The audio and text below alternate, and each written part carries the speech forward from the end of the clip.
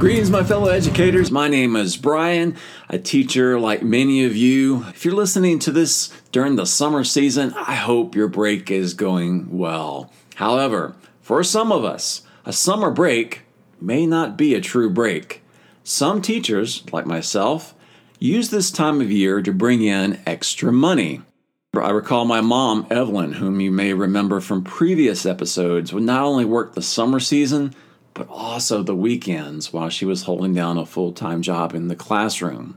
Many teachers, like myself, are doing a variety of side hustles like tutoring, online classes, food delivery, pet sitting. Why? Because many are trying to better their financial situation, especially with the high cost of living these days.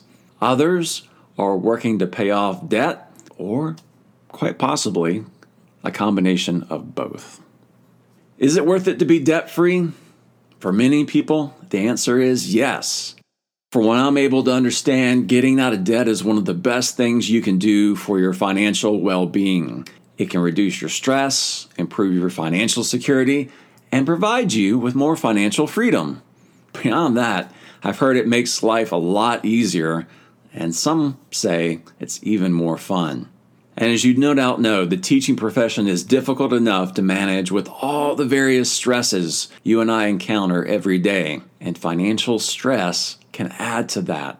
The last thing we need is to live a life borrowing money, living paycheck to paycheck, and having debt collectors reach us at work.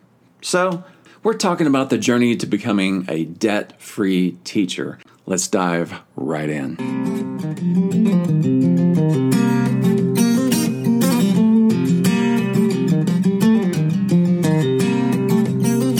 So for this particular episode, I'm going to read from theteacherswife.com. This is a great blog written by Sarah, and she is a teacher's wife. She's married to a teacher, and she runs really excellent articles about frugal family living and one school day at a time, and encouraging and inspiring people on home management, frugal living, motherhood, and that sort of thing. So anytime you hear her refer to the teacher represents her husband. And this particular post I'm going to be reading and sharing with you is called Our Journey to Debt-Free Living.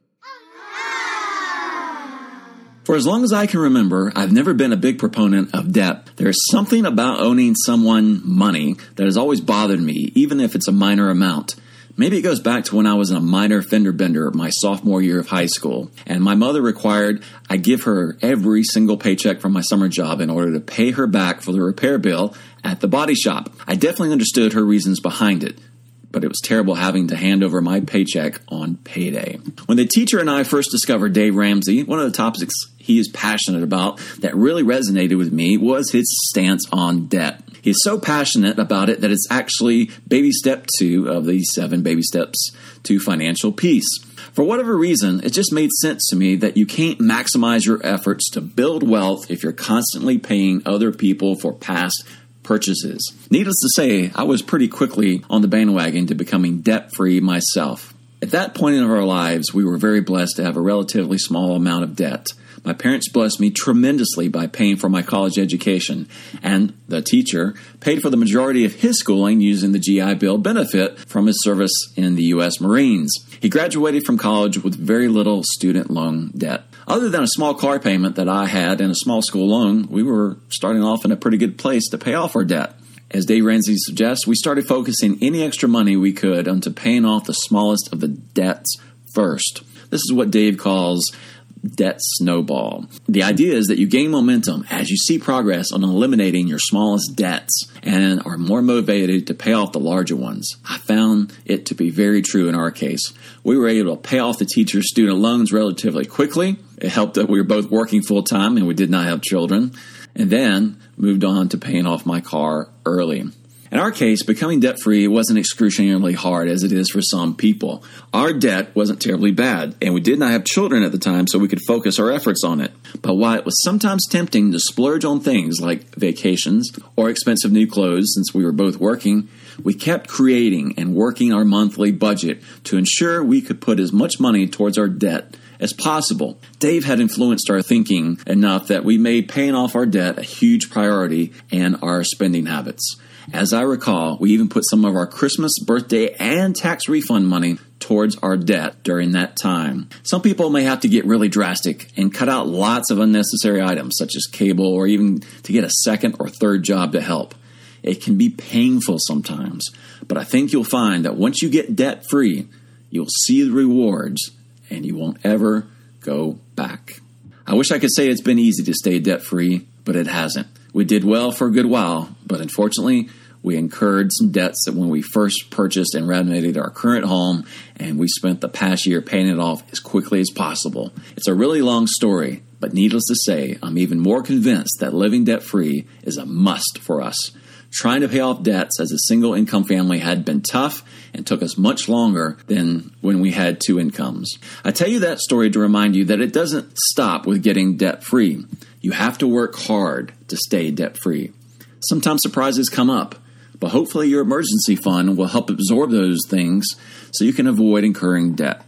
It's better to pay back your emergency fund at zero interest than to pay back someone else. Living debt-free is such a wonderful feeling and something I would encourage everyone to work towards. I know every situation is different, and I understand that there are some situations where debt is simply unavoidable. However, I would encourage you to make changes, even drastic ones if necessary, in your spending habits so that you can not only live debt-free, but put yourself in a position where emergencies will not cause you to become riddled with debt again. If you do end up in debt after once being debt-free, just remember that each day is a new beginning. With hard work, it is possible to become debt-free again. So don't lose heart and beat yourself up too much. If you find yourself in this situation, just go back to the drawing board and work on a plan to pay down your debt as quickly as possible. Once you paid off your debts for the second time, I can almost guarantee your desire to live debt-free for life will be solidified even more.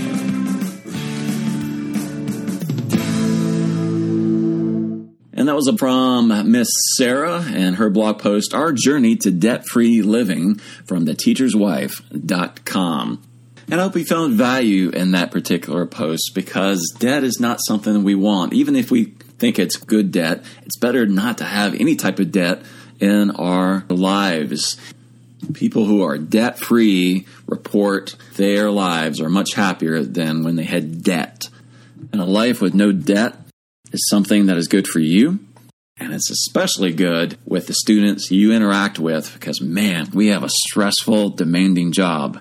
Having no debt on our shoulders just gives us that much more strength. Day one or one day, well, the choice is yours.